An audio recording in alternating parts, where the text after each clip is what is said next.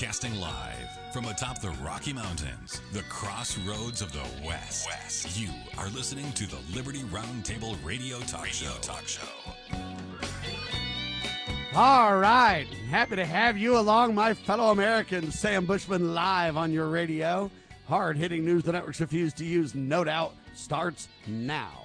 This, my fellow Americans, is the broadcast for February the 27th in the year of our Lord 2023. This is our one of two, and our goal always to protect life, liberty, and property, to promote God, family, and country on your radio in the traditions of our founding fathers. We reject revolution. We stand for peaceful restoration of the greatest country on the face of the earth, ladies and gentlemen. Wow, have we got an incredible show for you. By the way, we were not live on Saturday as we normally are. Long story, family stuff. But last Friday we had on, of course, Dr. Scott Bradley. He'll be on today as well. But last Friday we talked to Brad Good, China expert and president of thechinadeclaration.com. Check that out. Brad has 2 masters from the University of Chicago. He lived in China for a long time, and the China challenge, he says, is, hey, we lack a cohesive strategy. Amen to that. We talked about a Japanese professor at Yale suggested a radical proposal to solve the elderly crisis in Japan. Yeah, listen carefully.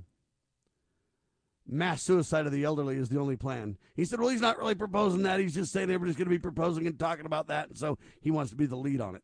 This is the problem, is we don't have any respect for life in the communist nation of China or Japan or even, sadly, in the United States anymore either. We've got to stand for life. After all, the whole purpose of government is to protect life, liberty, and property. And there's no value of liberty and property without life, right? Anyway, we talked about Nicholas Burns is the ambassador to the People's Republic of China. They call it PRC, nominated by President Biden, they say. Confirmed by the U.S. Senate in December of 21, I should say. Anyway, we talked about a coalition of more than 20 companies launched the Climate Removal Alliance. They want to go ahead and remove tons of CO2 from the environment. And in my opinion, it's disaster if they do that. Pretty soon we'll have all kinds of other problems. You cannot do these things without repercussions. We talked about a 4-star Air Force general, Mike Minahan, predicts war with China by 2025. Now, I pray he's wrong. China's financial nuclear option we mentioned, which is financial. Do the Chinese people think Americans are great? What do they think of America? We talked about all that in the interview. It was incredible.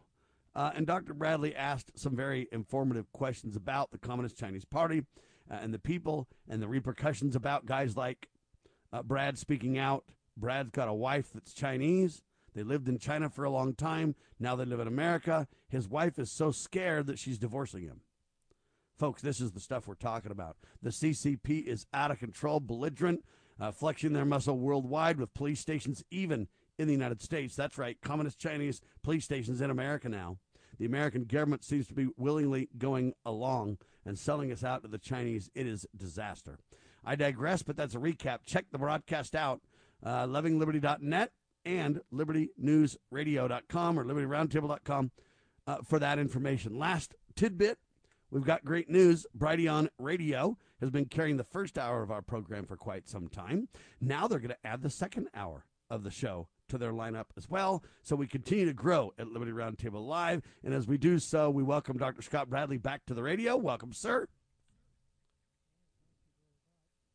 We'll try to get Scott back.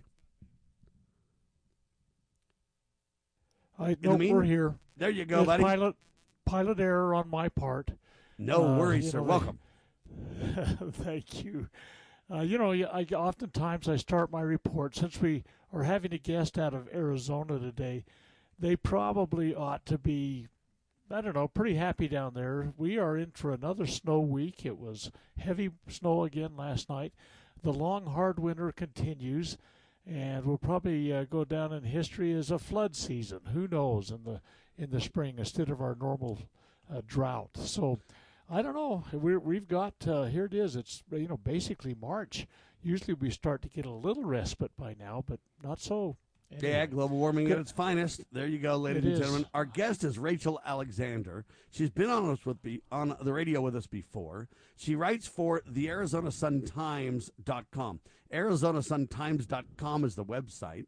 But man, there was explosive testimony, ladies and gentlemen, at the Senate Elections and House Municipal Oversight and Elections Joint Meeting last Thursday, and it accuses Hobbs, Fontes, Runbeck, that's the third-party elections partner company or whatever, and judges of racketeering, ladies and gentlemen. And, well, Jackie Berger laid down the testimony, folks, and she outlined the most complex investigation into political corruption in Arizona you have ever heard. It is riveting. It is shocking that it's this bad. And I'm going to leave Rachel to be the one to break this down for us. Welcome back to Liberty Roundtable Live, Rachel. Great. Thanks for having me on, you guys. Yeah, this just was mind-blowing. I mean, it was so mind-blowing that Twitter blew up, and like the 11th trending topic on Twitter yesterday was arrest Katie Hobbs, the governor, the alleged governor of Arizona now. Because this lady's testimony, this Jacqueline Breger, a forensic investigator, she tied it all together, and she basically said that these elected officials are involved with laundering money from the Sinaloa cartel. A lot of it goes through the real estate industry, and she looked up all these recorded deeds for these elected officials, and she showed how there were forged signatures. And again, this is all alleged, so I'm not stating that none of this has been proven in court yet. I don't want to get sued. But she, pretty much showed the legislators, look at these signatures. And the reason she knows all this is because the two women who are apparently heavily involved with the cartel doing all of this, one of them is the ex-wife of the attorney she works for. And so apparently that woman has been cooperating with them and turning over all this information and saying, look, we went and we forged all these signatures so we could, create all these fake deeds. And they weren't just for elected officials, they were for all kinds of other people. And so, this woman said that there were thousands and thousands of these false recorded deeds. And it goes into the whole election fraud thing, because she said that she discovered that Maricopa County's database was hackable, and she said it was deliberately built so it could be hacked from the outside, and that these elected officials in charge of elections have been paid off. She claims that this Adrian Fontes, who's now our Secretary of State, who used to be our Maricopa County recorder, this far left progressive, she said he had 5 ghost employees working for him. They weren't real people, but he just, pretended that they existed so he could get fraudulent stuff done.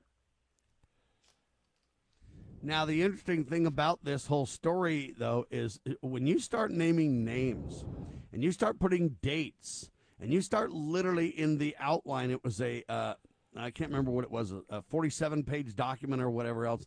And in that document, she gave example after example after example. And what she was focusing on is exactly the details, because she's a title company expert. And that's how they kind of caught this in the beginning.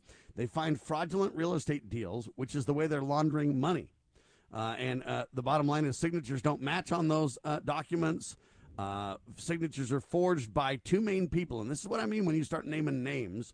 You name Katie Hobbs and the real estate deals done under her name. You prove that signatures don't match. Then she documents who provided those signatures or who does this work on behalf of the cartel. And it was basically a Donna Chavez and a Brittany Chavez, mother and daughter, that have been doing this for years. When you start putting names and places and people and signatures and this in your example, you've gone beyond probable cause, though. So we don't want to get sued and say this is fact. Let it go to court. Let the chips fall where they may.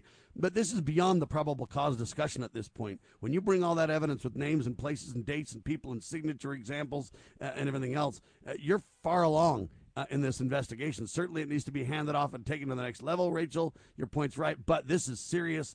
allegations at the least, indeed. But when you back it up with those details, we're beyond probable cause, are we not? Well, that's what I think. I mean, when you've got witness testimony that's stating, especially if this Brittany Chavez, which is the one who's been talking, if she's going to come and talk in a court of law, it's pretty hard to refute that. In fact, the last couple of days, I've just been thinking personally to myself, okay, what are they going to do to fight back and claim that this stuff isn't valid? Because look at all the election fraud cases. They've been able to push back even when they've had witness testimony, like, this crooked company, in my opinion, Runback Election Systems. They've had whistleblowers come forth now and testify in Carrie Lake's trial with affidavits saying that there was no chain of custody for over 300,000 ballots.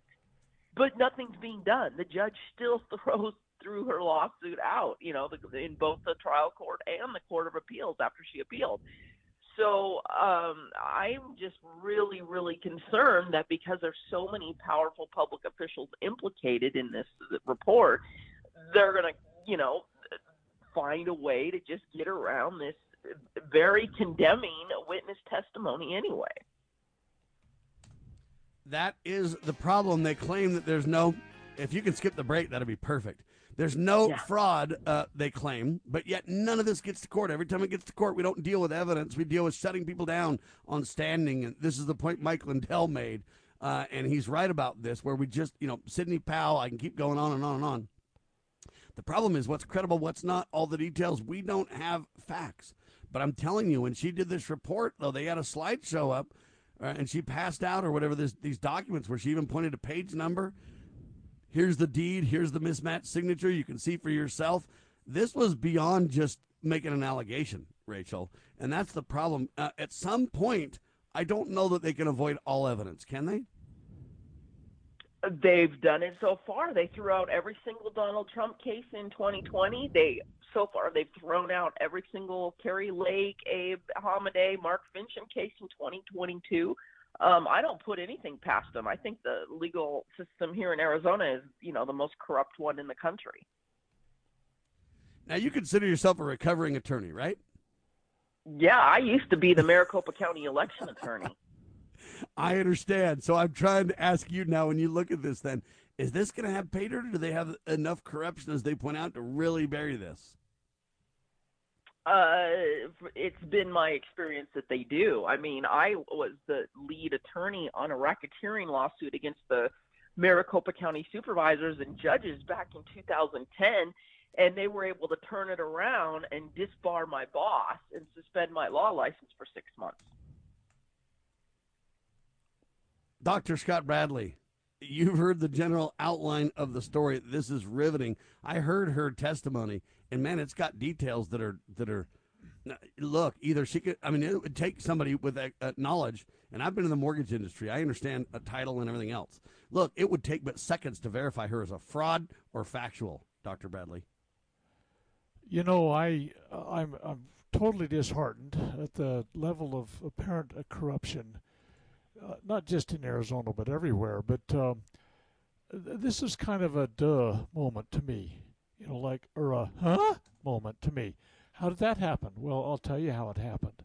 And it might not be the entire thing, but I think Arizona right now is on the front lines of the invasion through the southern border. And I won't take the time to read Thomas Jefferson's statement about his concerns about being overrun by immigrants that are not founded in the principles of Americanism. But just one little brief sentence or two out of it, just so we kind of can frame this. I think we're starting to really, really, really harvest the fruits of a very debauched program that is allowing an invasion to occur.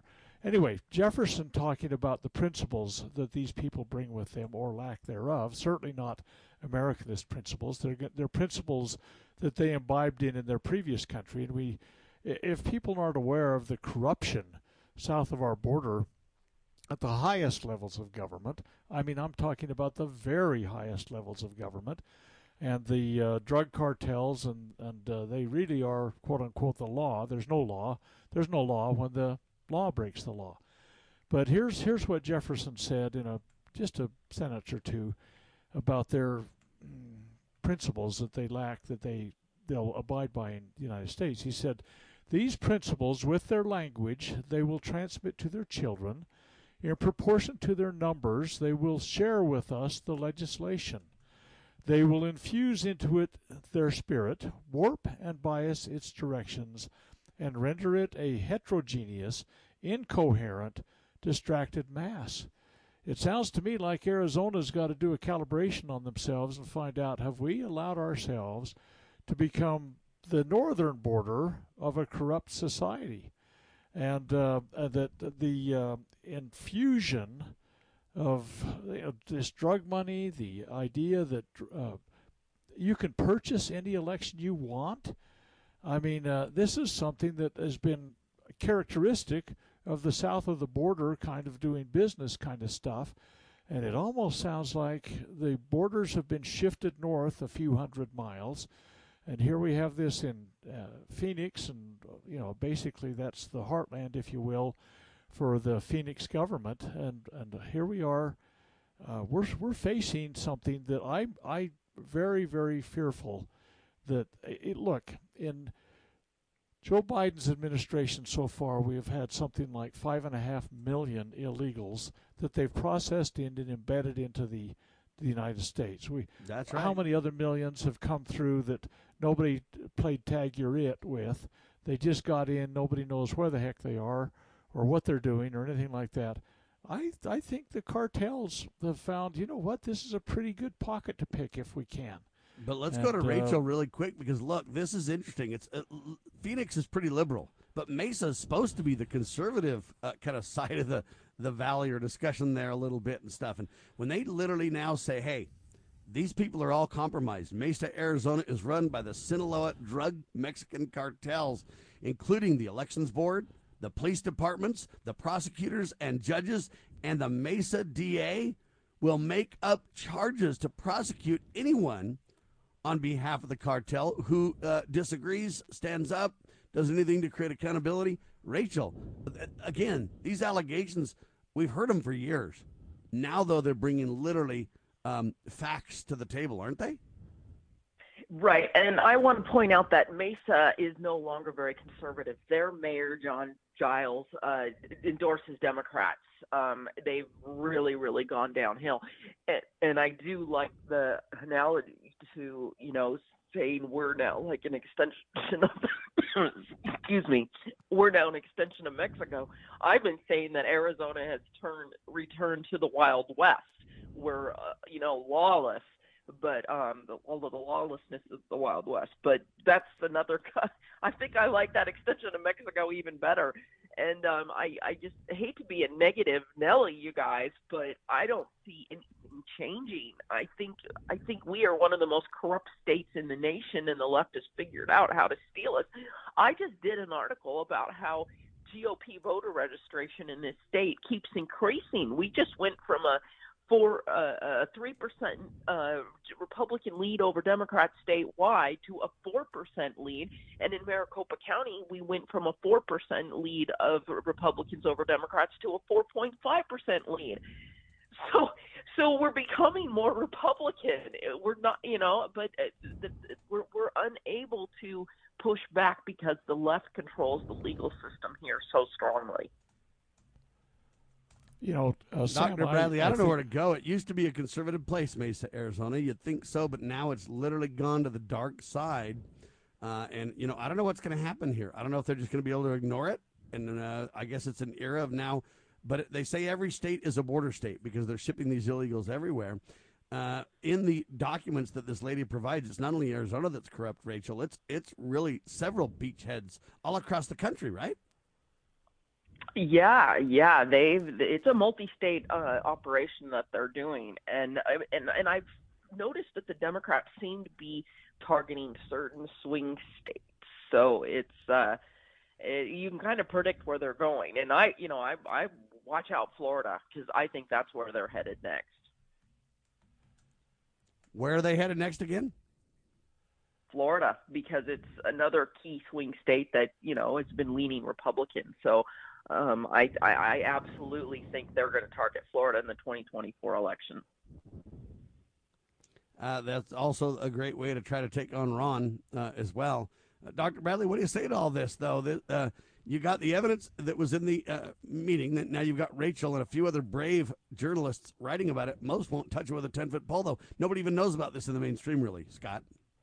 No, they do not. I'm confident. And the word beachhead was thrown out. I think people need to go do a dictionary lookup. Words have meanings.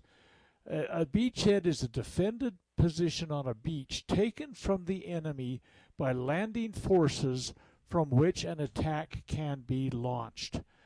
We have beachheads all over this nation that are established now by the invasion force that's come in, and I think Arizona is a casualty at this point. I mean, we're just outside the confines of Normandy Beach right now, and Arizona happens to fall into that. I remember back in 1988 when Ev Meekum was impeached, removed from office, and if you knew Ev, this was a corrupt system that did this too. I think the whole basis of his problem was that they made him to be a racist over a Martin Luther King Day kind of thing, and I am just absolutely appalled. You talk about Arizona. Okay, we're decades away from that. Arizona has slipped far. There's no question about that. But I look at Utah. I mean, our home state, Sam. I mean, I am absolutely. We continue to call people Republicans here, but they're not. I mean, they, the coined term Rhino, Republican in name only. They put an R behind their name in Utah to run, and they do these kind of things. Utah is a sanctuary state. There's no question about that, but nobody will admit it publicly because the Republicans are running things. Yeah, Utah is a sanctuary state. My county is. But the fact of the matter is, we have allowed corrupt individuals to run things, and we are finding now that there's a fruits to be born from that. And, hey, Rachel, and I think that do you think that we're going to have any repercussions from this, or do you think it's just going to go by the wayside? What's your gut on this? You're an attorney. You're a journalist. You've dug in and reported on it well. We're grateful for your leadership and your brave stand. What do you think is really going to happen? Any idea here? My gut instinct is nothing major will happen. They will do something very minor. They will, somebody will get in trouble for a little misdemeanor, one person, and then they'll say, see, look, that, we took care of it. We looked into it, and there was really nothing here, nothing to see. Wow. That's what they always do. I mean, so look at how just they understand. election. Then the debate is who's got more beachheads in America than the Mexican government and the drug cartel in bed together, or the Chinese government? Who's got more control of America now? Not Americans, because we've proven that the elections are a fraud. They just say we have no proof. But why are people going to jail in Arizona and California if there's no proof? So the bottom line is it's an epic battle that we're about to lose, and America will never be the same if we allow this to stand. That's absolutely true. I'm telling everybody we're never going to win another election in like a presidential election. I think 2024 is gone if we don't fix the voter fraud. And here in Arizona, Katie Hobbs has already said she's going to take over the legislature. That's the last thing Republicans control here is the legislature. And I believe she's setting them up because she knows that they're going to expand the voter fraud to the state legislature here too. Heaven help us, Rachel. Final question's yours, Dr. Bradley. She's got to go at 30 after. Ellie, I'll just read a statement. I know I salute her for her bravery and her articles. Keep it up. Here's what one of the founding fathers, Noah Webster, said. God commands you to choose for rulers just men who will rule in the fear of God. The preservation of a Republican government depends on the faithful discharge of this duty. If the citizens neglect their duty and place unprincipled men in office, the government will become corrupted, not for the public good, as for selfish and local purposes. And corrupt and incompetent men will take over, and women nowadays, I might add. So keep it up. I'd love to hear more of these hard-hitting articles. Thank you, Rachel. Good work. There she goes. We always want to take the opportunity to promote Rachel Alexander and her incredible work. Pursuing liberty, using the Constitution as our guide. You're listening to Liberty News Radio.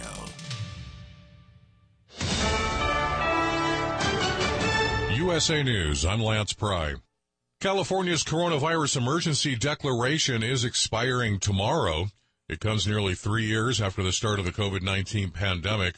Otolaryngologist Dr. Paul Jacques-Lepay says the end represents a shift in the way California dictates Golden State residents. Measures such as mask wearing indoors or some restrictions of public gatherings in public spaces or mandatory testing and such. Now this, of course, has to go more through a sort of approval process. Multiple House committees are focusing in on the Biden administration's response to the toxic train wreck in Ohio earlier this month, including how the government supervises giant rail companies. Top Democrat and Republican members on the Senate Environment and Public Works Committee announced that they will hold a meeting on the wreck's environmental and public health impacts. Did the COVID pandemic actually originate in a Chinese lab? The Energy Department has concluded with low confidence that the COVID-19 pandemic likely stems from a laboratory leak in Wuhan, China. That's according to a classified report delivered to key members of the House and Senate. Senator Dan Sullivan is pushing for hearings. Think about what just happened over the last 3 years. One of the biggest pandemics in a century. A lot of evidence that it's coming from the Chinese. And when other countries even raise it, the Chinese use their coercive economic activities to shut people up. Even so, one source is telling NBC News that the DOE's findings are not being viewed as hugely significant among the intelligence community because there are interagency disagreements about COVID's origins. I'm John Schaefer. SpaceX and NASA postponed the company's planned launch of Crew 6 to the International Space Station early this morning because of an issue relating to an ignition fluid. The launch was scheduled from Kennedy Space Center in Florida. Another attempt should be announced soon. This is USA News. Attention, small business owners. This could be the most important 10-minute call you will ever make. You may be eligible to receive up to $26,000 per employee through the Employee Retention Credit. Call Omega Accounting Solutions to see if your business is eligible to recover payroll tax paid during the pandemic. All it takes is a quick, easy, free 10-minute consultation to determine your qualifications. Call Omega Accounting Solutions at 800-309-ERC. Omega's knowledgeable staff will streamline the process of filing complicated paperwork. Omega is the small business champion with teams dedicated to maximizing tax credits. CPAs even turn to Omega for ERC guidance. Take advantage of this exclusive small business tax credit before it's too late. The 3-year sunset deadline is setting soon. So find out if you qualify today. Call 800-300-9-ERC. That's 800-300-9-ERC. Or visit OmegaTaxCredits.com.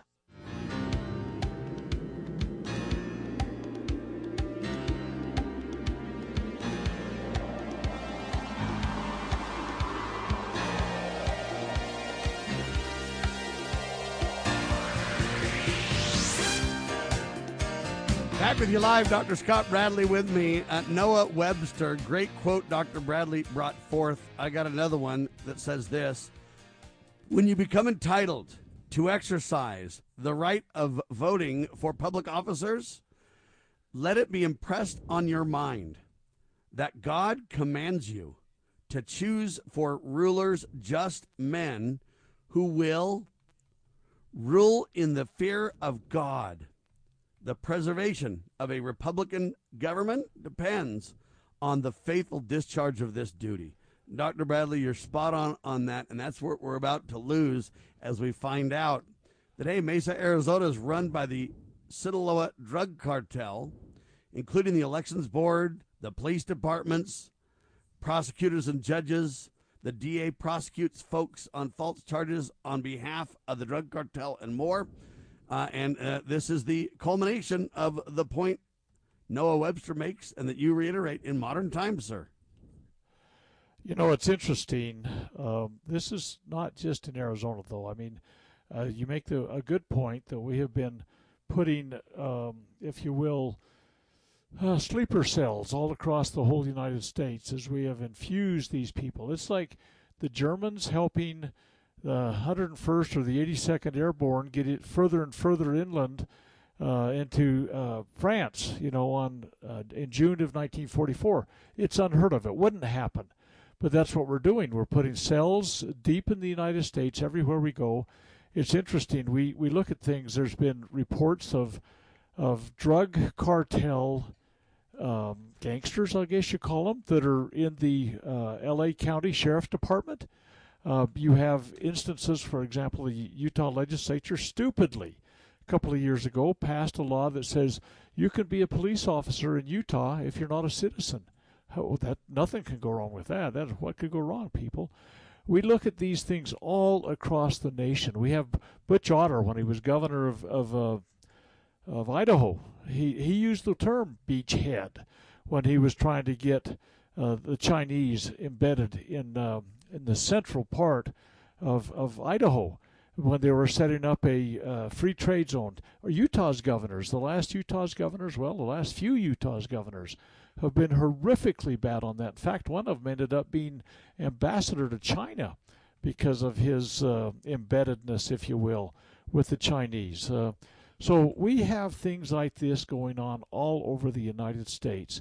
We are selling our souls for a mess of pottage. And, and we talked here a little bit last Friday, just touched on it, about how in South Dakota, the legislature has said, we don't want to worry about any foreign powers buying property in huge swaths in our thing. I mean, it's like, holy cow.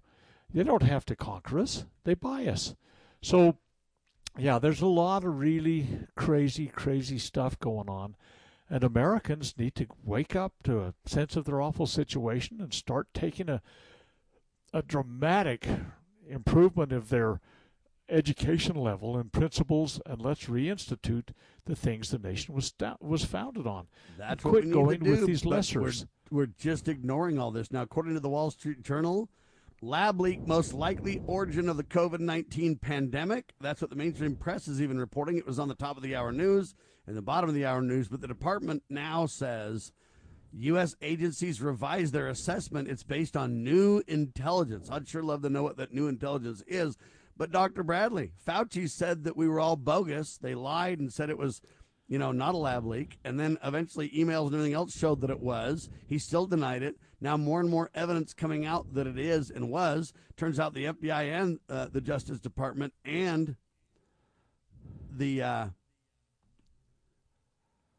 Energy Department, I'm hesitating because there's so many governmental departments here, they're all agreeing that it's the case now. They came to their conclusions for different investigative reasons. But we said this right from the start. They mocked us. They shut us down. They ridiculed us. They literally suggested we were terrorists. And now the evidence comes out that we were correct all along, Doctor.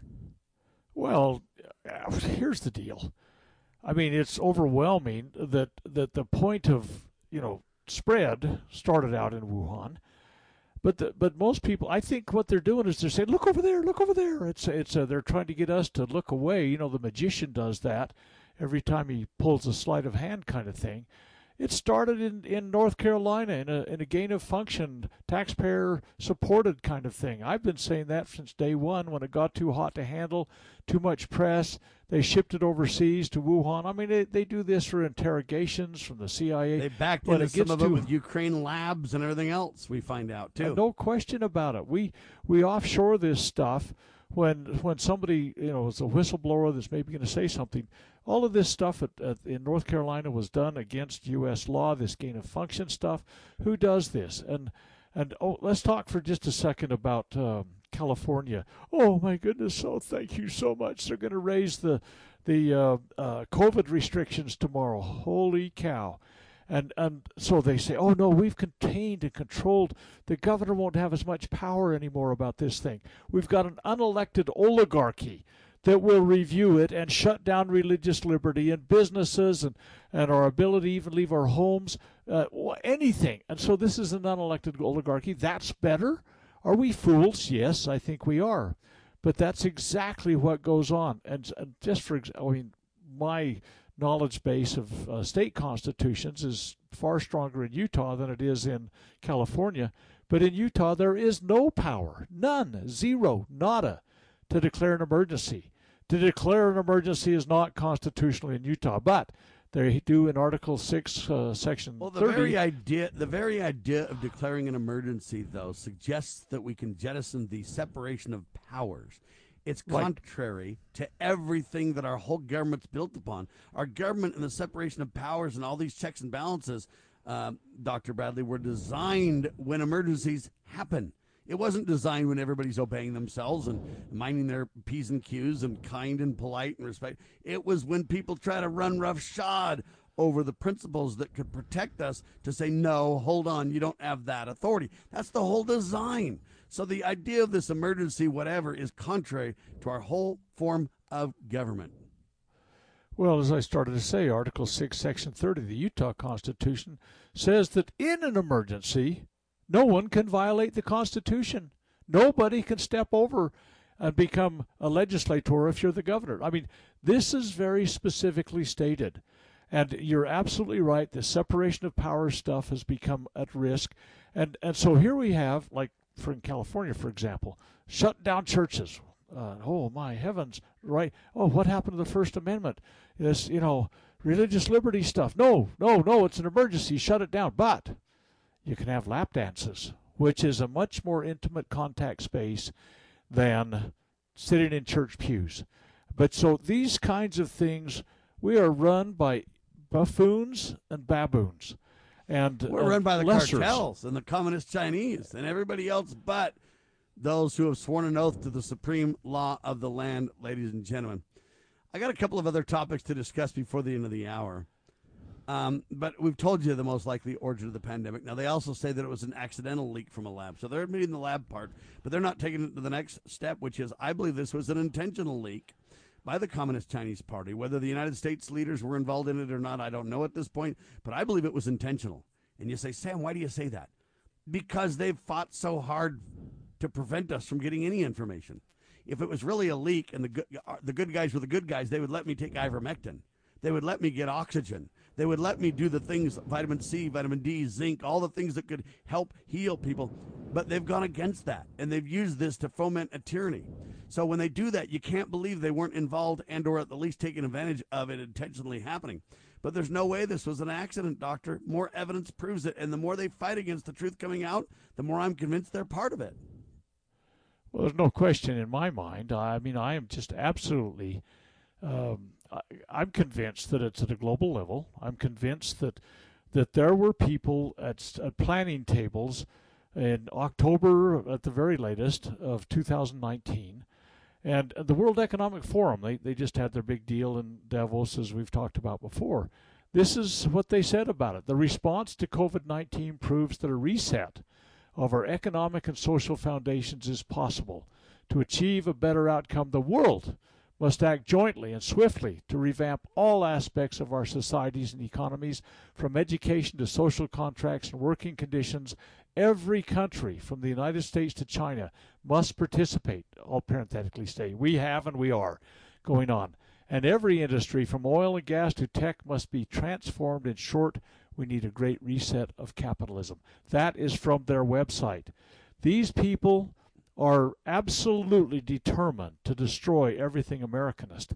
The Constitution absolutely set aside under Trump, under Biden, completely. And each of the states, let's go ahead and skip this break too. All right, there don't you go. Get me started, Sam. All right, here's the next topic, though. Okay. I'll throw a bunch at you. There's so much going on in our country. We've got to address some of this.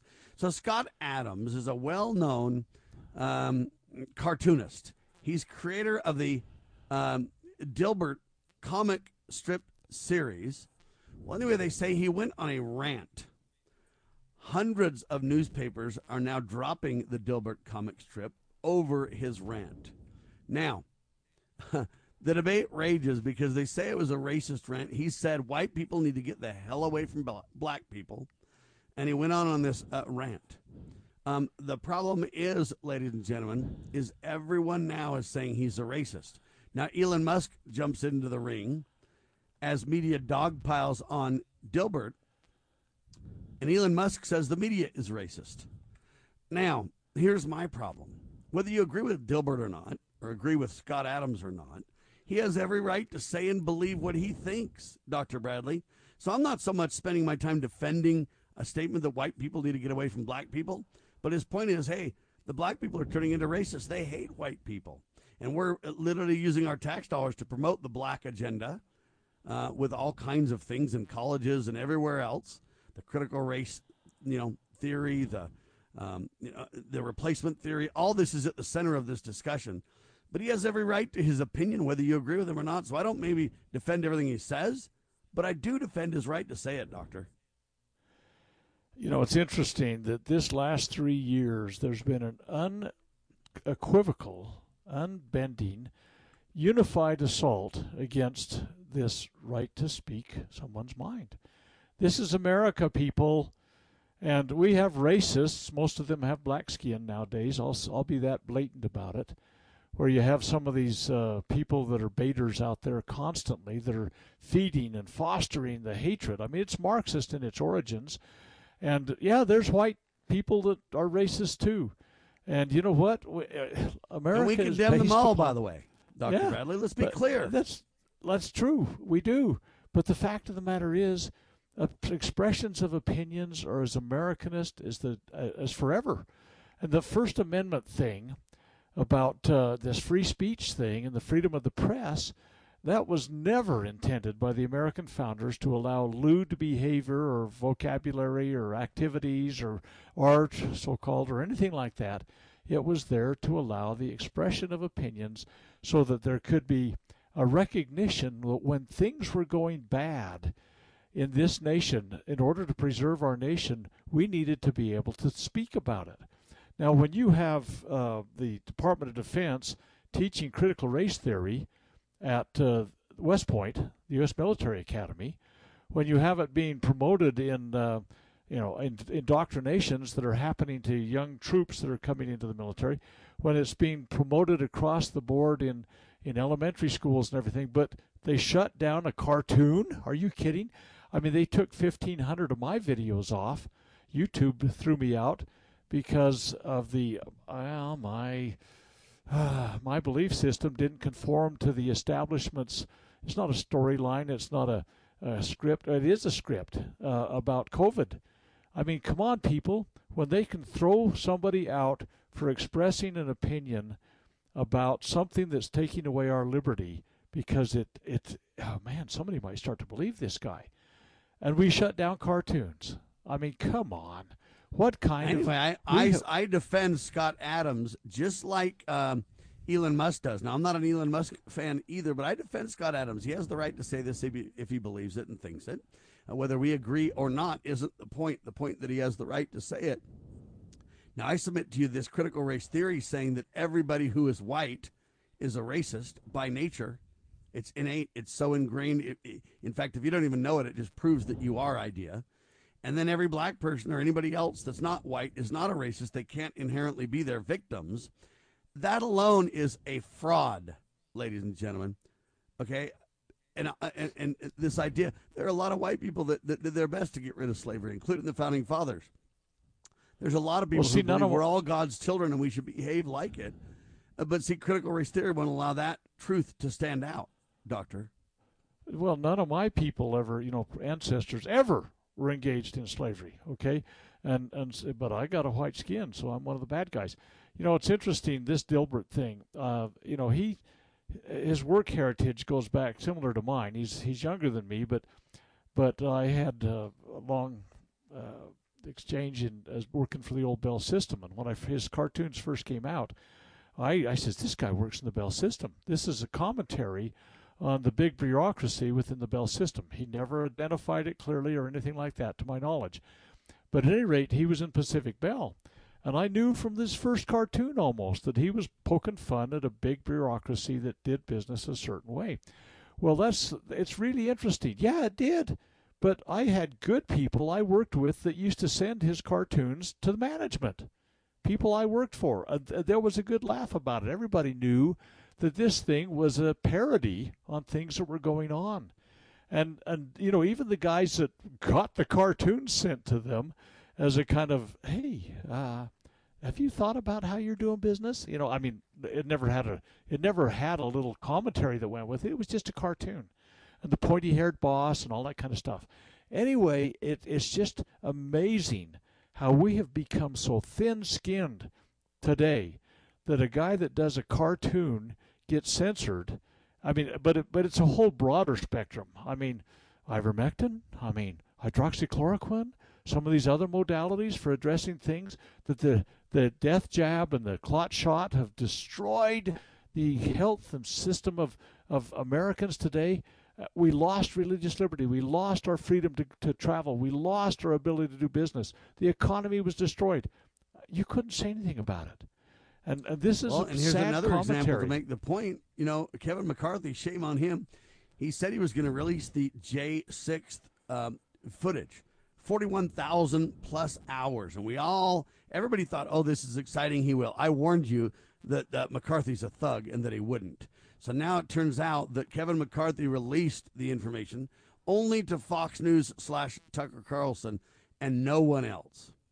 And so that reminds me of the old Bible days before the Bible was mass printed, where it's like the kings and the thugs and the scribes and the leaders would say, let me read the Bible and tell you what it says.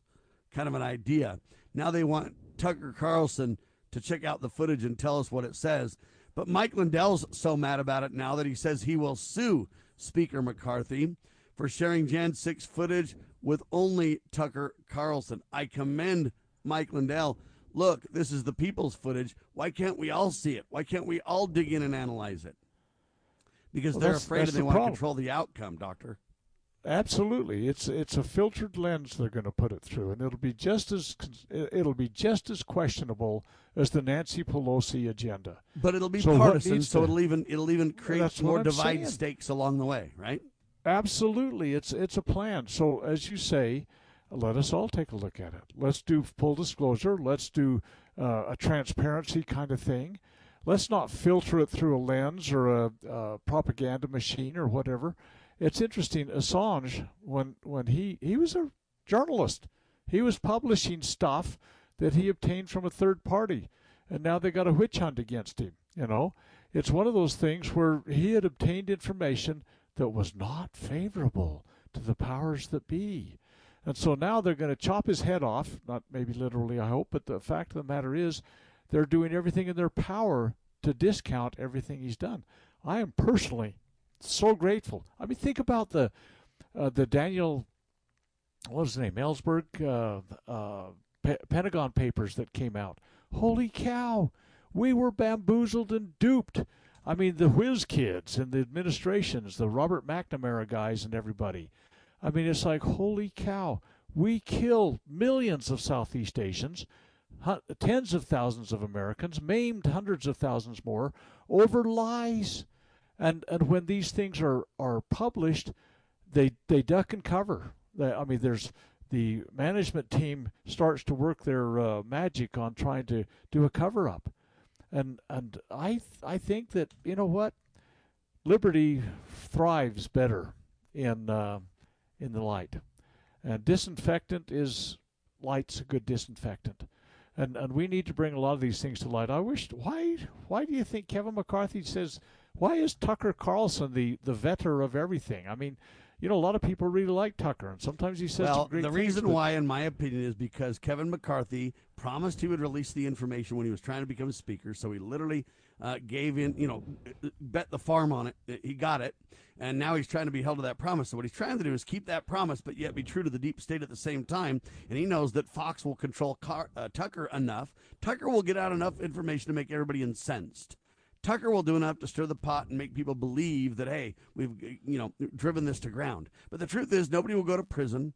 Nobody who's in prison on false pretenses will be released. Nothing will change. It'll be enough to get everybody to wring their hands and go, oh, ain't that awful, but nothing more. And so Kevin's playing this deep state / keep his promise game, walking this line, and Tucker's going to be forced by Fox to go along.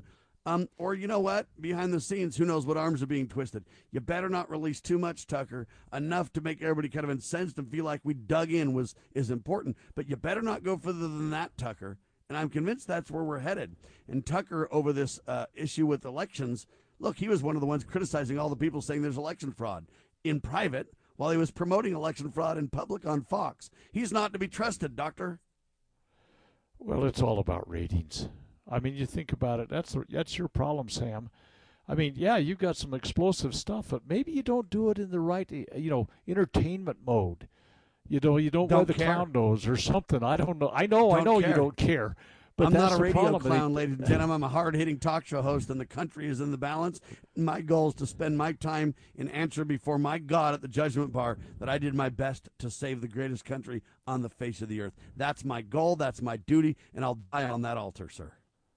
Yeah, and I take my hat off, and I'm doing my best to do the same thing. But you know what? It's not without censorship and a lot of pariahship, if you will, the 10-foot pole thing, where people sometimes they think, oh, no, we can't have this guy talk. He might name names. And, yeah, I've been disinvited from speaking engagements that I've done for years because I name names and actually point out the activities that are going on in a legislative session, for example. And it's kind of like the legislators, hit birds flutter. And so they go to the management team and they say, that's putting on the event, this Scott Bradley guy, he's just a little bit too caustic. He hangs out with Sam Bushman, and they're racist and anti-government, says the Southern Poverty Law Center. So there you go. That's who you got to believe. When have we been anti-government? We're the most pro-government people on the planet. We quote the Constitution more than they've ever thought about. We highlight due process, checks and balances. We highlight the quotes from the Founding Fathers with solutions and warnings.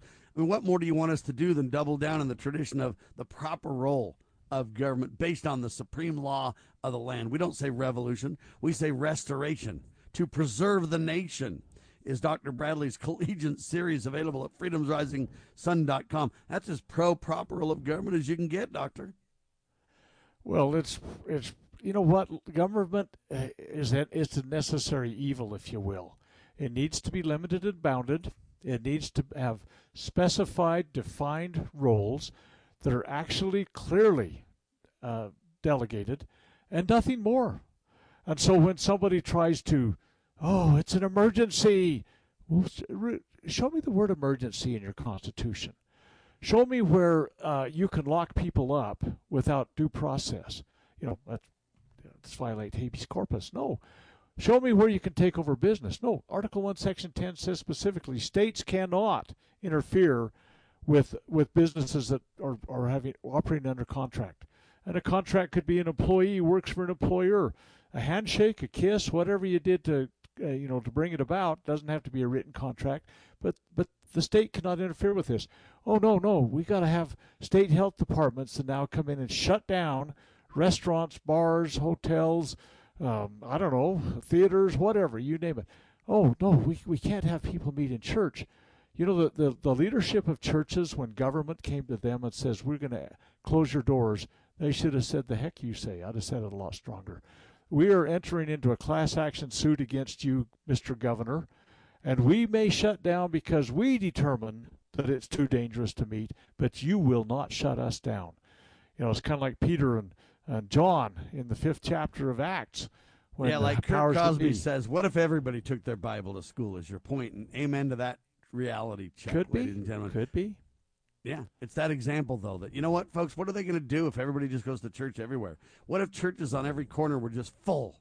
What would they do? The Gestapo would come in under the direction. They'd say, we're just following orders. I mean, no, Eichmann, that didn't work for him. The cop he would shipped be church, Jews. Man.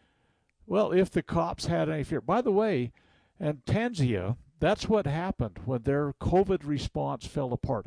They had the lowest death per million of all countries in the world, 0.86. That's less than one person died per million in their country. The first people that overthrew the tyranny, the cops took their masks off and said, we ain't going down this path. We're not going to enforce this.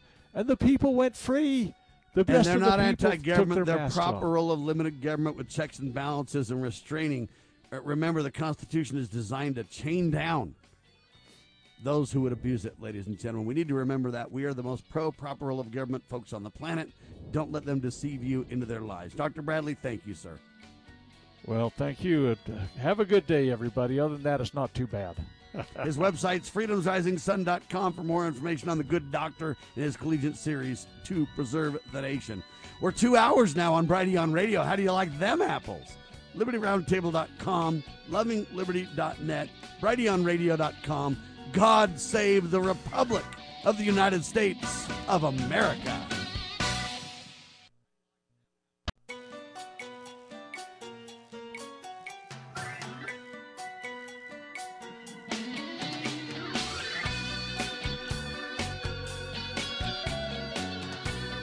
Broadcasting live from atop the Rocky Mountains, the crossroads of the West. You are listening to the Liberty Roundtable Radio Talk Show. All right, and happy to have you along, my fellow Americans. Sam Bushman live on your radio, hard-hitting news the networks refuse to use. No Doubt continues now. This is the broadcast for February the 27th in the year of our Lord 2023. This is hour 2 of 2, and the goal always to protect life, liberty, and property, to promote God, family, and country, to do so on your radio in the traditions of our founding fathers. We reject revolution. We stand for peaceful restoration of the greatest country on the face of the earth, using the checks and balances brilliantly put in place by the founding fathers. Wow, there's so much to discuss. Lowell Nelson, campaignforliberty.org with me. Welcome, sir. Glad to be with you, Sam. It's always good to be with you. My goodness. Thank you, sir. By the way, 2 quick things before we get to the topics that you brought to the table. First one is, did you know that we've been expanded? Our radio program is now 2 hours on Brighteon Radio. We used to just have 1 hour on Brighteon, but now they've taken both hours. So that's fantastic news, and we welcome their listenership, sir. That is wonderful. Yes, welcome all you new wonderful listeners. We appreciate your interest. Thank you.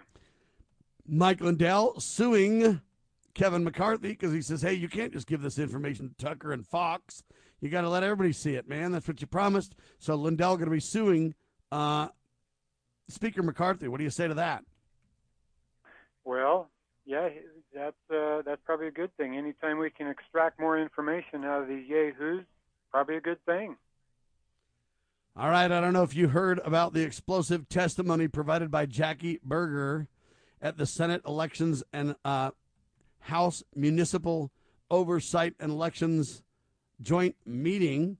Accuses Hobbs, Fontes, Runbeck, and judges of racketeering in Arizona. Basically, she claims in her evidence and in her testimony that Mesa, Arizona is now run by the Mexican Sinaloa drug cartels, including the elections board, the police departments, the prosecutors, and the judges. And in Mesa, the DA now will make up false charges to prosecute anybody who speaks out or doesn't go along. She names names, places, dates, everything. That was huge in Arizona in a meeting last Thursday. We had on last hour Rachel Alexander, incredible journalist. She calls herself a recovering attorney.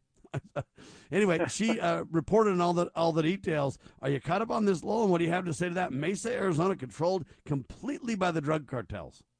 Yeah, I listened to that yesterday, and the whole thing. Yeah, I listened to it, and I was dumbstruck by all of the information and allegations she put together. She said for the past 4 years, her team has been acquiring and aggregating this, information. Her team was between 5 and 10 people, at various times over those 4 years. And that's an incredible amount of information to gather and now to disclose. I mean, it truly is explosive information. I was pleasantly surprised that the committee let her make her report, to go on so long. I think she spent like 45 minutes making her report to the committee. And there were times when the committee says, you need to bring her back in and talk just about how your findings relate to the election results, because she was getting a little far afield when she was talking about the false mortgages and the false deeds and so forth like that. But yes and no. I understand the point, but at the same time, I say this is how the corruption happens, though. It's so far afield, sometimes it's hard to connect all the dots.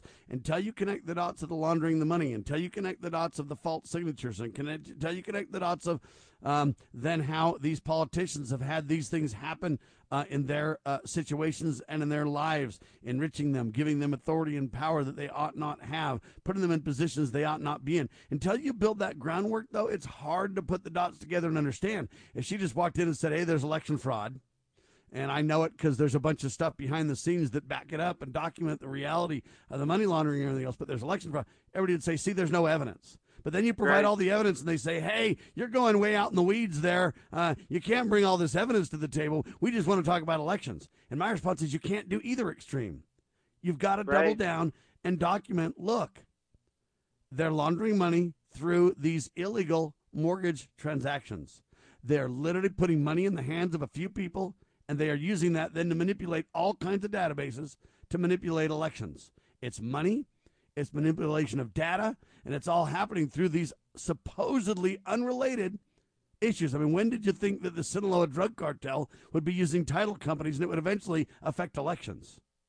You see, folks, you can't document it, so they'll claim no evidence, but you can't document it unless you do what she did. We're talking about signatures that don't match. We're talking about documents that don't really exist in reality, meaning that they're uploaded, they exist, but they don't point to real people, real places, real money, real homes, except for real money transferred hands, you see. So the banks, the cartels, you've got to build that reality check to double down and confirm the proof. Lowell? Yeah, and I was struck because the cartels find that it works in Mexico, right? I mean, they run the government down there because they bribed, through bribery and corruption, they are effectively in control of much of the government there, and so now they're exporting that concept to us right here, to the state of Arizona, and apparently they're having great success because, I mean, she even mentioned that some of this bribery money was going to judges before they become judges. So you got these promising attorneys, these promising, young prosecuting attorneys, defense attorneys, whatever, who are ripe for appointment to the bench. Well, they start bribing them. They start giving them money, and so that they will issue favorable rulings once they receive their appointment on the bench. I mean, it is truly corrupting the state of Arizona, and she mentioned other states too, Indiana and Idaho, and one other state that starts with an I, the letter I, and being involved in this. It's just mind-boggling, Sam. That this. Well, the only question left is who has more beachheads in control in America: the Communist Chinese or the Mexican drug cartel? Huh? It's a race for the turf, right? I mean, they're fighting for turf right here in our own state. So we need to fight well, McCarthy back. just gives evidence of J6 dishonesty to Tucker, as if we can trust Tucker. Remember, Tucker's the guy that publicly promoted election fraud because there was ratings in it, but behind the scenes criticized everybody who believed in and was willing to document voter election integrity issues, and he trashed them behind the scenes and didn't believe a word of it. Now it's all come out in court. So you can't trust Tucker. Lowell? No, I mean, he does bring some great information to light from time to time. He brings enough for hand-wringing, never enough to throw people in prison, sir. Yeah, right. Well, and he wouldn't last very long on Fox if he were, hard hitting the same way you and others are in alternative media. I'll hire him. He can come on Liberty Roundtable Live or Liberty News Radio and Loving Liberty Radio Networks and Brighteon Radio and all that. We'll go ahead and make sure that he has a place if he wants to double down and hit hard for reals. The problem is he doesn't have the guts, and all he's in it for is the money and the fame and the prestige. He's not in it to tell the truth and hold account. Yeah, well, it's a great point. I would love to see him be hard-hitting because he certainly has a lot of followership. But, if he actually does begin to hit hard, then they'll drop him like a hot potato. There you have it. Sad but true. All right, that's enough of that. I just want to give you a chance to speak out on some of those hot, incredibly hot topics. Now, Lowell Nelson, campaignforliberty.org, says this. A must-watch. The Sheriff, a documentary put together by Chris Sanhall. Lowell? Last Thursday evening, I went to a small theater here in American Fork, Utah, and watched this excellent documentary by Chris Ann Hall entitled The Sheriff. She described the origins of the word sheriff. It comes from Shire Reef back in Old England in the 1200s. How the sheriff in those days was a weapon of the king, like the sheriff of Nottingham would go and extract money from the people. He would call it taxes, but basically anything the people made, he would take and confiscate for the benefit of the king. people did not tolerate that thievery forever. They stood up against it. And with the signing of the Magna Carta, they turned things around such that the sheriff became a protector of the people, not an instrument of tyranny. And and she mentions this, this is a major point of the documentary, how the sheriff used to be an instrument of terror and tyranny, and the people changed him to become their protector, meaning the sheriff is elected by the people, chosen by the people to protect them from the tyranny of a king. And so that's what the sheriff became then over the centuries, and that's what it's supposed to be today. The sheriff swears an oath to defend the Constitution of the United States and to defend the Constitution of your state. He is not a hireling of the state. Now, this is a key point, Sam. The sheriff does not work for the governor. He does not work for the city council. He doesn't work for the county commission. He works for the people because he's elected by the people. And so he's not there simply to enforce the laws, any laws passed by some legislative body, laws that violate our inalienable God-given rights. He is there to protect the people in their God-given rights, right? And so basically the first fourth or third of the documentary talks about this institution of sheriff, the office of sheriff, and how it was a bad thing at first. It was changed to become a good thing, and it's very, very, very good. Hey, can you skip the break for Lowell real quick? All right, perfect. Go ahead, sir. Very good presentation about the sheriff, and it mirrors much of the information that the CSPOA has brought forth over the years, the Constitutional Sheriff and Peace Officers Association. The very thing that they have been teaching for years, this is brought forward in this documentary in a nutshell, and it's so good to see this brought out in the documentary. Richard Mack, in fact, has a short clip of him talking about the role of sheriffs right in this documentary. Now then, Chris Ann Hall highlights a couple of situations. They're similar situations where a minister is told to shut down his church in the midst of the COVID so-called pandemic, right? I mean, this is where government with its heavy hand came along and said, okay, you churches, you're not essential, you got to shut down. And so she looks at two different cases. The first case is where the weak sheriff, one who does not understand his proper role, basically a sheriff of Nottingham kind of sheriff, he fails to stand up for the rights of the minister to continue to preach on Sunday, to open his church to the homeless, and to feed the hungry, and so forth. In the second situation, the sheriff is a good sheriff. He stands up for the right of the minister to hold church, and even promised the minister that he would do so even if he ended up in jail for doing so. I mean, that's the guts of the sheriff. He says, I will do whatever it takes to protect your right to meet and to assemble and to hold church on Sundays. And this is religious freedom he's standing up for, one of the most dear freedoms we have. We lose that one, and they're all going to domino, and we lose it all. This is a quintessential liberty to defend. He's spot on this, Lowell. Absolutely right. And it was in this case where the state police were coercing the minister to shut his church.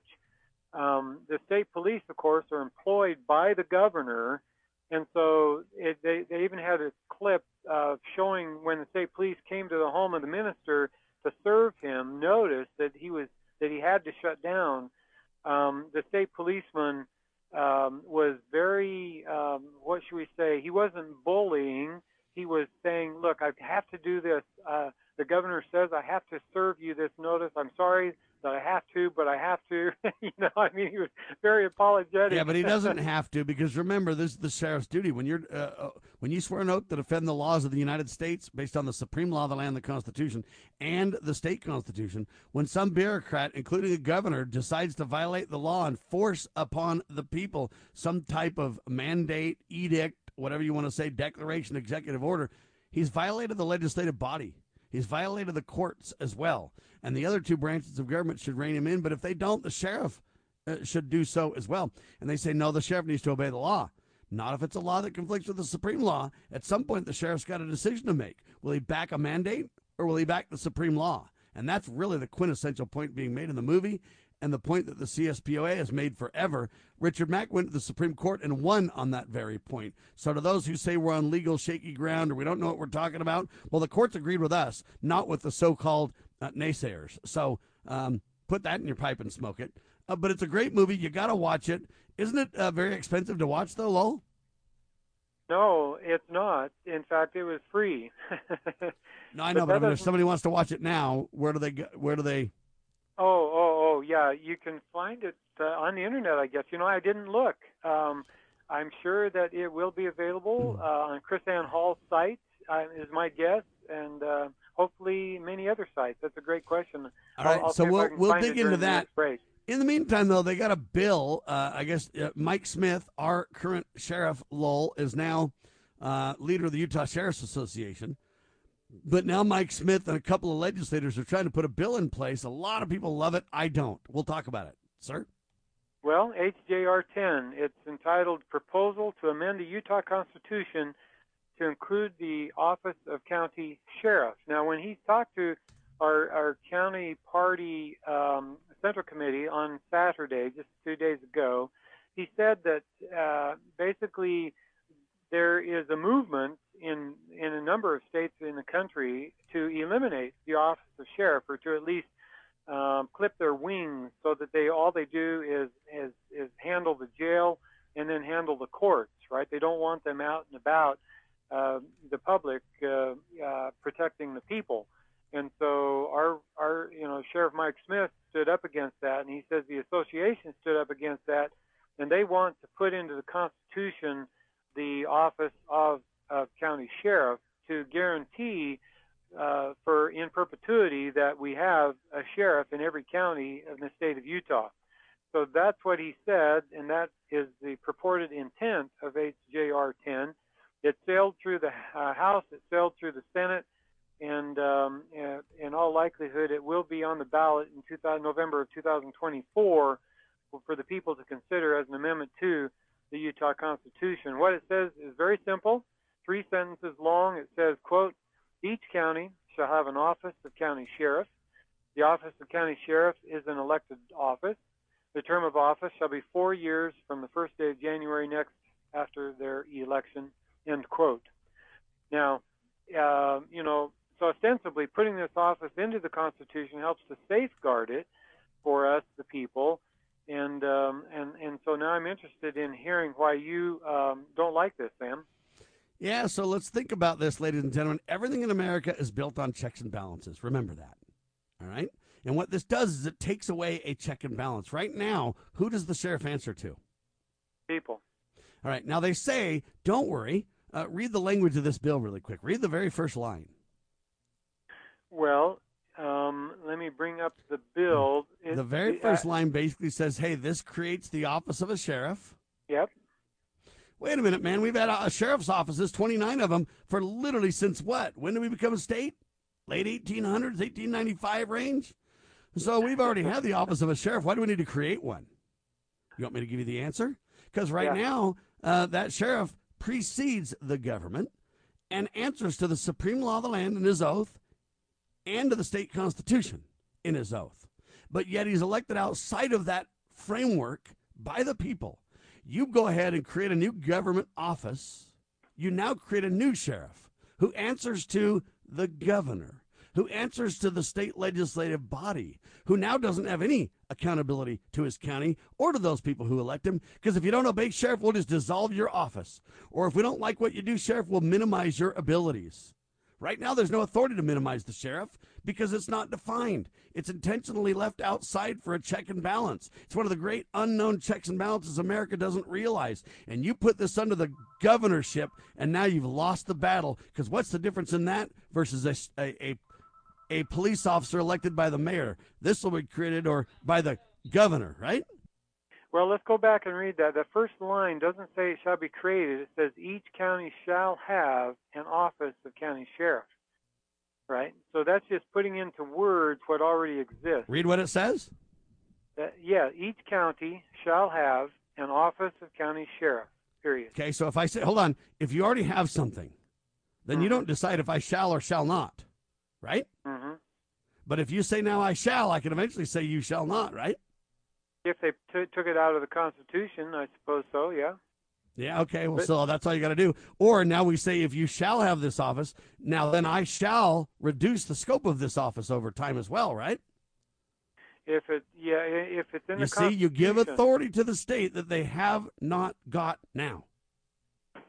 Yeah, well, we have to be careful there because, I mean, just the Constitution, in the Declaration of Rights, the first section of the Constitution talks about the right of the people, to due process, for example. And so according to that argument, Sam, if you put that into the Constitution, then they could also take it out of the Constitution and deny you the right of due process. So, I mean, you got to have it somewhere, right? I mean, that's the value of having in the state Constitution. Hold on. Why? We've gone 150 plus years without it. Why do we got to have it now?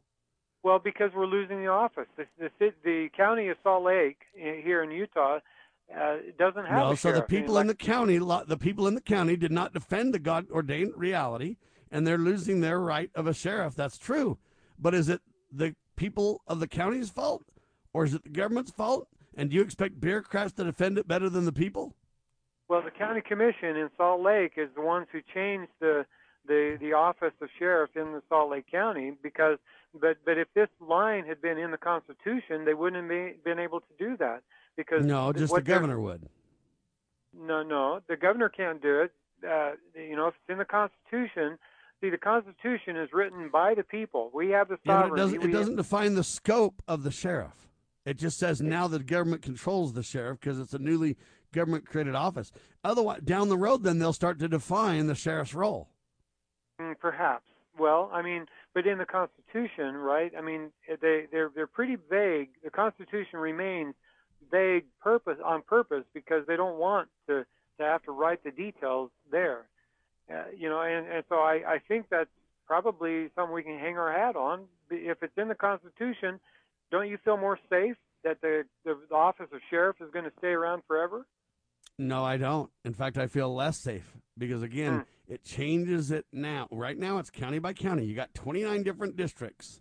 What you want to do is change that to be one to make the decisions. And that one is further from the people and shown to abuse the constitutions of both since their inception. So I trust the people on the local level in all 29 counties more. Yes, one county's gone south. Let that be a lesson and have those people in that county decide to reverse course based on the other 28 great examples across the state. But you take that 29 and move it further from the people into one head, and I'm telling you, you will rule the day that you do. Yeah. Now, what moves that into one head, though? Basically, we're just writing it into the Constitution. That doesn't say that it's subservient to the governor. It doesn't say it's subservient to the bureaucrats. It just says the county's got to have a sheriff. The county already has one. But Salt Lake doesn't. Yeah, they do. They've just diminished the scope of the sheriff. Yeah. I guess that he is the sheriff in by name, but he doesn't have the power. So the county can bring it back, but the other 28 have been safe from that abuse. Mm-hmm. Now those other 28 will be under the thumb of the people who decide. I'm telling you right now, legislative bill after bill will eventually destroy the office of the sheriff if you let this happen. Right now, the sheriffs can thumb their nose and say, I don't answer to you, governor. I don't answer to you, so-and-so. I answer to my local branches of government, to my DA. I answer to my legislative body at the county level. But you're going to take 29 counties and put them all under one great legislative head with a governor who will then, through executive order, continue to minimize the sheriff's scope and authority. I say this is dangerous. Well, let me give you another argument in your favor, and that is this. The bill sponsors were House leadership and Senate leadership. You got the Speaker of the House, Brad Wilson. You've got the Senate President, Stuart Adams. Typically, those guys do not support liberty-oriented legislation. So there is a gargantuan red flag along with one of the most liberal sheriffs in the state in Utah County. Isn't that interesting? The second largest county in Utah wants this. By these bureaucrats and the sheriff. Do the people want it? Well, I'll give you a quick reality check in seconds on your radio.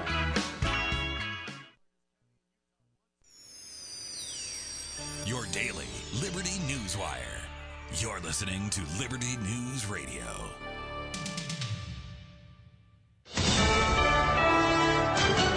USA News, I'm Lance Pry. The National Transportation Safety Board says a plane that crashed in northern Nevada over the weekend may have broken into pieces before it hit the ground. Vice Chairman Bruce Landsberg says investigators are still determining the cause of the crash that killed 5 people just minutes after taking off from Reno, Nevada, en route to Salt Lake City, Utah. The radar track and all of the radio communications with air traffic control were absolutely normal. There was no distress call. 7 tornadoes were reported overnight in Oklahoma, knocking out power to tens of thousands of homes. Severe weather and excessive rainfall continue in the Midwest today. Heavy snow across the California mountain ranges, below average temperatures in the west and above average temperatures in the east. Snow and ice are expected across the upper Midwest, Great Lakes, and Northeast today. The Internal Revenue Service extends the tax deadline in California. The Internal Revenue Service has extended the 2022 tax filing deadline to October 16th for people in storm disaster areas of California. The extension applies to people living in counties where the disaster has been declared by FEMA. This includes individual income tax returns, various business returns, and the filings of tax-exempt organizations, normally due on May 15th. Among other things, this means that eligible taxpayers will also have until October 16th to make 2022 contributions to their IRAs and health savings accounts. I'm Julio Flores. Just seconds away from liftoff at Kennedy Space Center in Florida very early Monday morning, NASA and SpaceX canceled the Crew 6 launch to the International Space Station due to an issue with the Falcon 9 rocket's engine ignition system. More will be known later today. The death toll is climbing after a boat carrying migrants off the coast of Italy breaks up in rough seas this morning. Afghans, Pakistanis, and Iraqis were attempting to seek asylum in the European Union. This is USA News. Attention, small business owners. This could be the most important 10-minute call you will ever make. You may be eligible to receive up to $26,000 per employee through the Employee Retention Credit. Call Omega Accounting Solutions to see if your business is eligible to recover payroll tax paid during the pandemic. All it takes is a quick, easy, free 10-minute consultation to determine your qualifications. Call Omega Accounting Solutions at 800-300-9ERC. Omega's knowledgeable staff will streamline the process of filing complicated paperwork. Omega is the small business champion with teams dedicated to maximizing tax credits. CPAs even turn to Omega for ERC guidance. Take advantage of this exclusive small business tax credit before it's too late. The 3-year sunset deadline is setting soon. So find out if you qualify today. Call 800-300-9ERC. That's 800-300-9ERC. Or visit OmegaTaxCredits.com.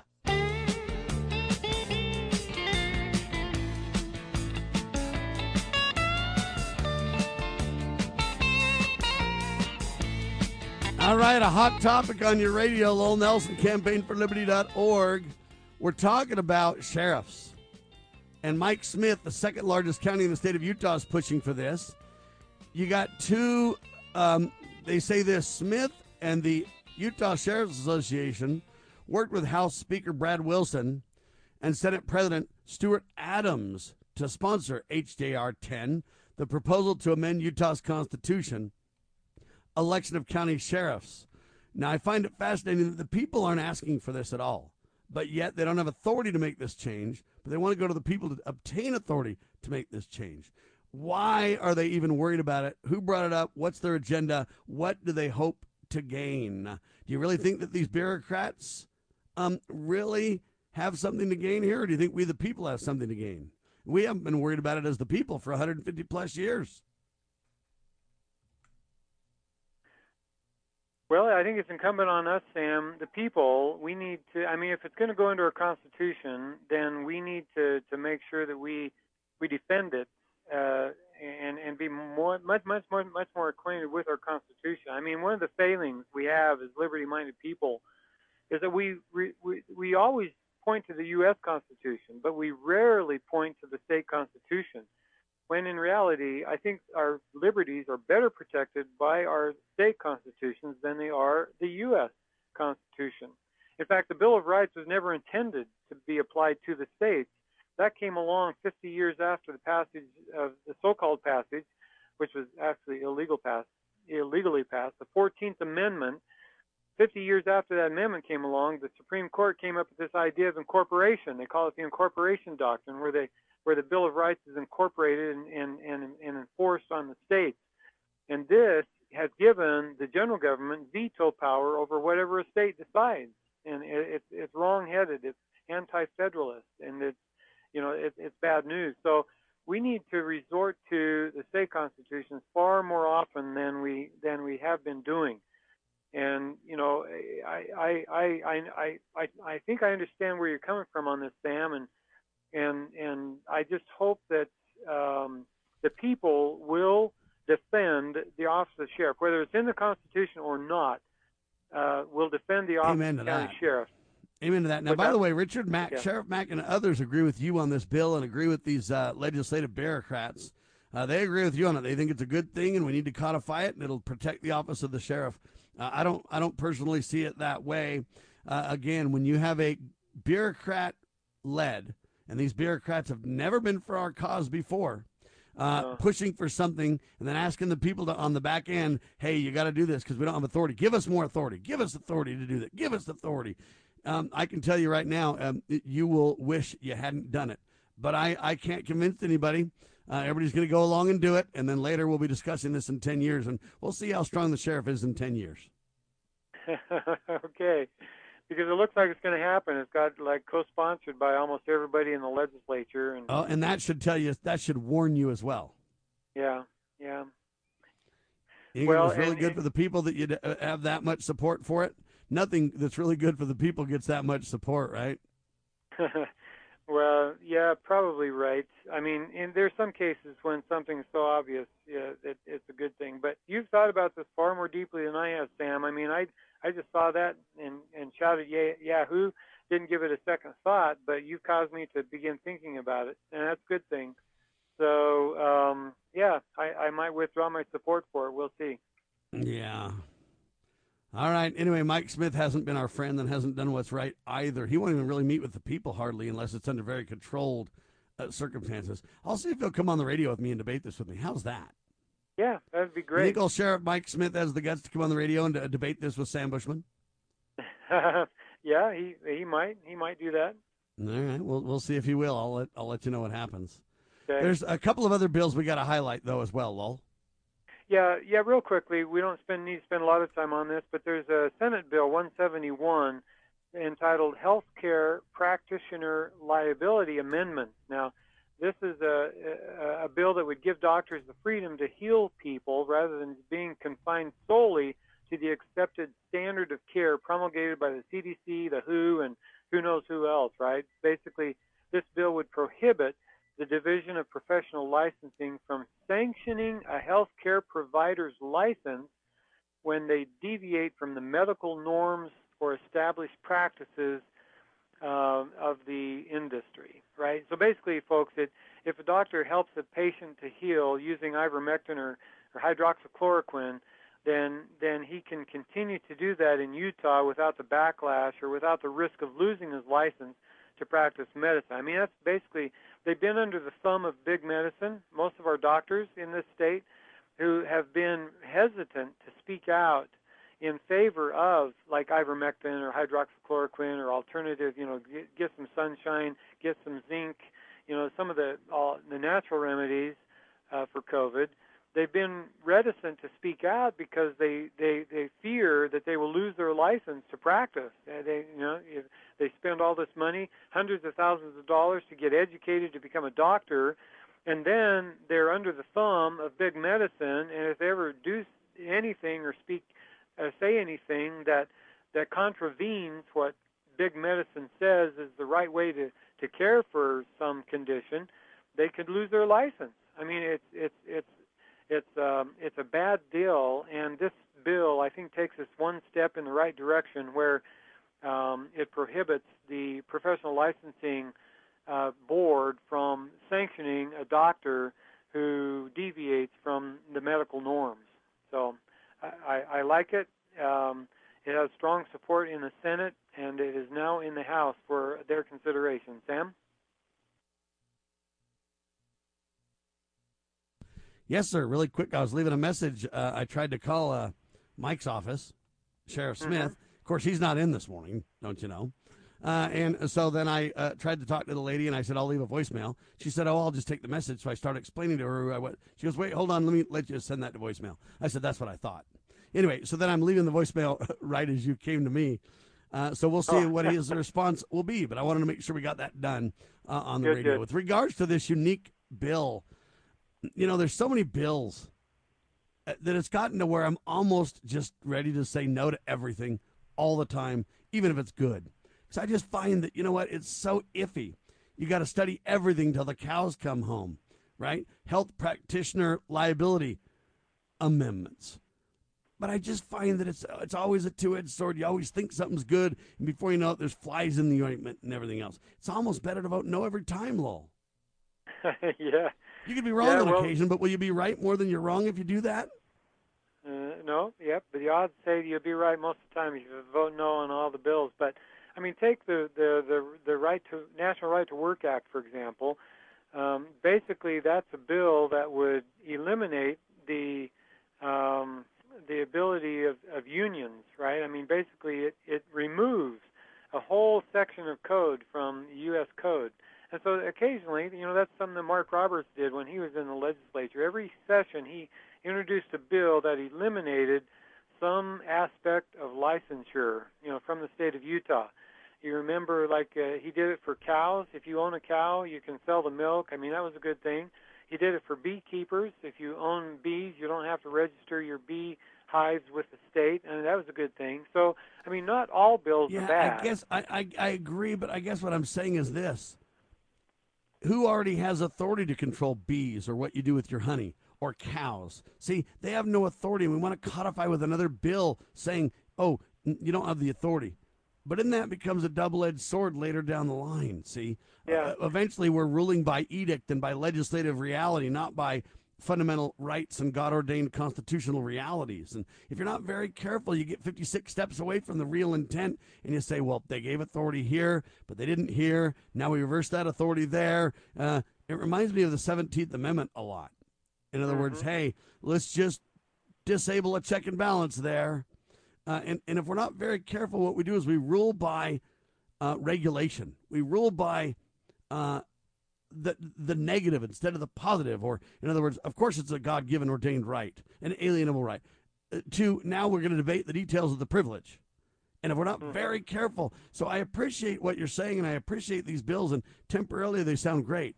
In the long term, I'm not so sure. Because at some point you say, well, if they can regulate and force permission or non-permission for this and that, they can for the other 3 gazillion things in the world. I kind of like the Lord's idea of we've got 10 commandments, and you know what? We just don't need more, right? That's right. Well, in the case of, you know, Mark Roberts' bills, he would actually strike from the code whole sections of the code, and that was a good thing because that takes it, that removes, you know, regulation from the state code. That's a good thing. But like in this case, it probably, is an amendment of existing code. So you're not striking any of the code, you're just amending existing code. And that is still prone to problems in the future, just as you have described. But you do stand for this bill, though, for the reasons you've highlighted, right? That's right, yep. All right, ladies and gentlemen, I'm not here to argue about the bills with Lowell. I'm here to have you think through them. It's SB 171. Utah HB 131, vaccine passport prohibition, coming up in seconds with Lowell Nelson. Why does the left lie constantly? Because they get spiritual power from lying. The lies come from Satan, the father of lies. John 8:44. Here's how the political lying process works. Satan provides the beast with a lie. Then the more they use the lie, the more spiritual power they get. Look, the media is a lie multiplier, and this multiplication gives more evil spiritual power to the beast, and that can overwhelm and even deceive the body of Christ, especially when the body is being disobedient to the head. The churches today are incorporated, so they're subordinate to human government. They obey the beast and do nothing to restore our national relationship with God. and the government shall be on his shoulders, Isaiah 9:6. That verse is not for the present-day church. Rather, it is for the end-time church, the body of the line of Judah. A message from Christ Kingdom Ministries.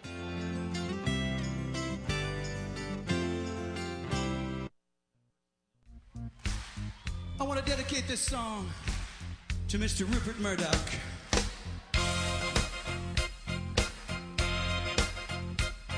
Vaccine passport prohibition. Where are we sitting on this one of the great state of Utah, Lowell? We discussed this bill before. It's the one that prohibits the use of an individual's immunity status or COVID jab status, by places of public accommodation, government entities, and employers, right? So basically, with this bill comes the notion that your employer cannot, force you to take the jab. The government entity cannot force you to take the jab, and a place of public accommodation like Smith's or Lowe's or some Home Depot place that that accommodates the public, they cannot force you to like wear a mask or take the jab in order to shop with them. So that's basically it prohibits vaccine passports in the state of Utah, and hopefully this will protect us against future pandemics when the bureaucrats from the WHO, the World Health Organization, come down and say, we got to have these vaccine passports in order to live, to conduct business. Well, hopefully, and we've got these discussions again too. If I have a private business and I want to demand that you have a passport, and do I have that right to demand whatever I want in my business? See, it's very debatable fast. And Lowell and I have actually had this discussion before to where that is a great concern. But you folks just have to decide whether you're for or against these bills. Listen to all the arguments is what I recommend and make up your own mind. Utah HB 529 is next, Lowell. Food shopping history requirements. It's a horrible bill. It received very narrow approval in the House committee last week. It'll be considered by the whole House this week. But basically, this bill would allow the Department of Health and Human Services and local health departments to obtain your shopping history. If the store keeps such a history and if the customer consents, right? So, and if you consent. So, in other words, the purpose of the bill is like you buy something from a grocery store and you get sick, then the health department wants to know everybody else who bought that same product from that store so they can warn them that they might get sick too, right? So it sounds good on the surface, right? But the problem with this is that, we're divulging information to the government about your purchases. And so they're going to know, they would know if everything you bought there at the store, they would, and in this age when the environmental social governance age, the ESG scores, the social credit scoring and so forth, is becoming more and more popular, you're not going to want the government knowing how you spend your money, because they might say, well, he buys Twinkies, so we're going to drop his credit score, so he's going to be less free to do what he wants to do because he buys Twinkies, right? I mean, that's where we're going with this type of a bill. Yeah, and to my point is, if we never let government get control of our food discussions in the first place, we wouldn't be debating a downstream discussion like this. It'd be simply like, what are you talking about? You've never had control of our food, and you never will. But that's where we're getting in the 7th and final week of our state legislative session in Utah. It'll end this Friday by midnight, and thank the heavens. Lowell? It is frenetic. In fact, this is the most dangerous week of the legislative session, Sam, because there's so many bills flying at these legislators. They're overwhelmed. Basically, they're overwhelmed, and they're now voting yes to bills. They don't know what the bills say, and there's a whole bunch of mischief that happens this last week. But thankfully, it'll be over Friday at midnight. And then we can relax again until, next year at this time. Yeah, if we just stick with the 2 great commandments, the 10 commandments, and just leave 12 rules, and we don't need a whole lot more rules than that, ladies and gentlemen, would be in a whole lot better space. Trust you, me, write it down, and remember who told you first. Vladimir Putin says, forgive them, for they know not what they do. Very fascinating quote from the, what do you call it, communist leader there, Lowell? That's right. He speaks to his people just like the State of the Union address, Biden speaks to us, right? And so you can't believe a word they say. You can't believe Biden, you can't believe Putin. But I just thought it was really interesting, this one snippet from his address, the State of Russia address, because he's talking about, I think he's talking about us. I couldn't tell from the context of this column, but this is what he says, Sam. Let me just tell you what Putin said in his talk, and you tell me whether this describes us here in America or not, okay? He says this, quote, "They lie constantly. They pervert historical facts and attack our culture constantly. The Russian Orthodox Church and other religious organizations in our country. See what they do with their own peoples, the destruction of the family, cultural and national identity. Perversion, mockery of children, and pedophilia are declared the norm of their life, and priests are forced to bless same-sex marriages. God be with them, let them do what they want." What do I mean by this? Adults have the right to live as they want, as we always thought like this in Russia, and we always will. No one will invade private life. We are not going to do this. But I want to tell them, look at the Holy Scriptures, the main books of all the other world religions. Everything is said there, including that the family is the union of a man and a woman. But these sacred texts are now in doubt. For example, it was just reported that the Anglican Church plans to consider the idea of a gender-neutral God. What can we say? Forgive them, Father, for they know not what they do. Millions of people in the West understand that they are headed towards a real spiritual disaster. The elites have gone crazy, and it seems that they are untreatable. But, as I said, these are their problems, and we must protect our children, and we will do this. We will protect our children from degradation and degeneration. End of quote. Wow. What do you think about that, Sam? I think the pros in many ways sound great, but I happen to agree with Joel Skousen on this, that, you know what, these communist leaders have learned that rather than forcing communism down our throats, all they got to do is feign that they're our friend, point to God, point to family, point to country, and make you believe that they genuinely believe in the principles that you and I do. But trust you me, they kowtow to our principles when they don't have the upper hand. Once they get the upper hand, though, they jettison those principles now, and they use their real agenda against us. It's like that snake that you pick up that bites you, and then, why did you bite me? You knew who I was, and you knew what I've done. Look, this is a communist leader. He's been so forever, and he's talking about God to make us feel good and back Russia when right now America's at war with Russia, sadly so. I don't think we should be at war with Russia, but I also don't believe we should believe in the propaganda of these people. Why doesn't Russia go ahead and just embrace the supreme law of the land and create the Constitution then? So all I'm telling you is it sounds good, and I don't disagree with the pros very much, but I'm telling you, I'll beware of the snake, sir. My thoughts exactly, Sam. I don't trust any of these world leaders like Putin.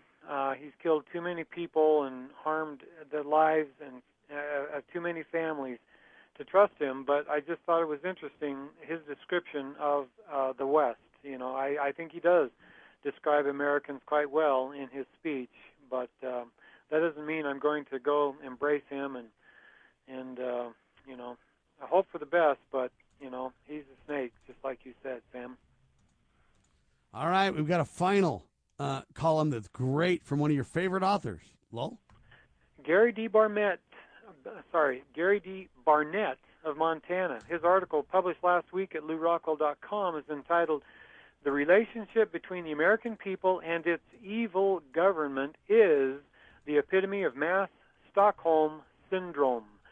That's the title of his column. Now, as you know, Sam, Stockholm Syndrome is a psychological phenomenon usually attributed to a person or a group of people who have been taken hostage, and during the time that they're held hostage, they become sympathetic and attached to their captor, to such an extent, they form a bond, they form a devotion, they form a loyalty to their captor. That's Stockholm Syndrome, right?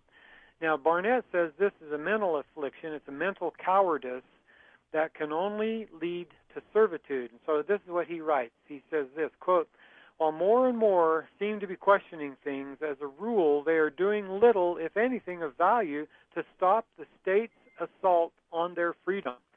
Talking the talk and walking the walk are two different animals, and begging your government masters to grant you redress is akin to a slave begging his owner to not treat him like a slave. End of quote. You know, and this harks back, Sam, to our subject at the beginning of the hour where we discussed the office of sheriff, right? We need a sheriff who's willing to stand up against tyranny. And a good sheriff needs strong people who will support him in standing up against that tyranny. We can't just talk about, you know, the problems we have and the freedoms we're losing.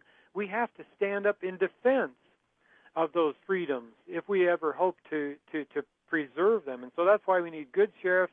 We need good people supporting good sheriffs who will stand up, like is portrayed in Chris Ann Hall's film, this good sheriff who stood with the minister in his community and said, you can stay open and I will make sure that you don't get arrested because, you know, by the state police just because you're preaching on Sundays. So that's the value of a good sheriff. Continuing on, Barnett writes this. He says, quote, I do appreciate any effort to combat the state, but minor protests, carrying signs, writing letters to evil, murderous congressmen, voting for rulers to lord over you, and complying with tyrannical orders will never get the job done. A full negation of government is necessary, and avoidance, not of the real solution in favor of feigned resistance, but avoidance of all government demands is necessary if any freedom of the people is to be expected. This means that individuals en masse must act, and peacefully unless attacked, and never bow to any state insistence to follow orders, end quote. So what we need there, Sam, is we need wise courage and lots of it. You know, we're on the verge of becoming a slave society, and most people do not realize it, of course, which reminds me of that saying, no one is more hopelessly enslaved than he who thinks he is free. Sam, I think that's where we are Amen. today. I think most people think we're free. And, I agree. And I think the end line of his column really says it all, Lowell. That is this. He says, what in the world will it take for you all to open your eyes to this obvious assault on your lives? That's his final question of the column, Sam. And boy, howdy is that spot on, sir. Oh, man. You know, I look at all the things that are happening around us, and I just think, man alive, how is it that we haven't awakened to our awful situation? I mean, a lot of people have. I go to meetings nowadays. I don't know most of the people at the Liberty meetings, and that's a good thing because that tells me that more people are waking up to our awful situation. But they need education. They need to hear from Sam Bushman. They need to hear from the Constitutional Constitutional Sheriff and Peace Officers Association. They need to hear real liberty spoken to them in hard-hitting terms if we ever hope to save the liberty, what liberty remains to us to preserve, and then to reclaim those liberties that we have lost. We need courage, we need wisdom, we need education, and we need it fast, Sam.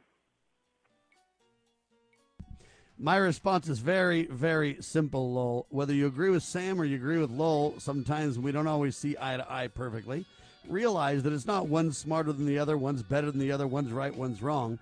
We're all trying to vet this stuff together as Americans, and you need to listen to all the arguments, make up your own mind, and we the people need to come together for the best solutions. That's the genius of this great country. We need to turn to God, family, and country to get it done, ladies and gentlemen, and we can do that only if we learn, educate ourselves, get on our knees and pray for God's guidance, and then get up and commit to promote God, family, and country. And so, you know what? I don't mind these on-the-air discussions where there's difference of viewpoints, because I think we all learn and grow when we do that. Lowell, thank you so much, sir.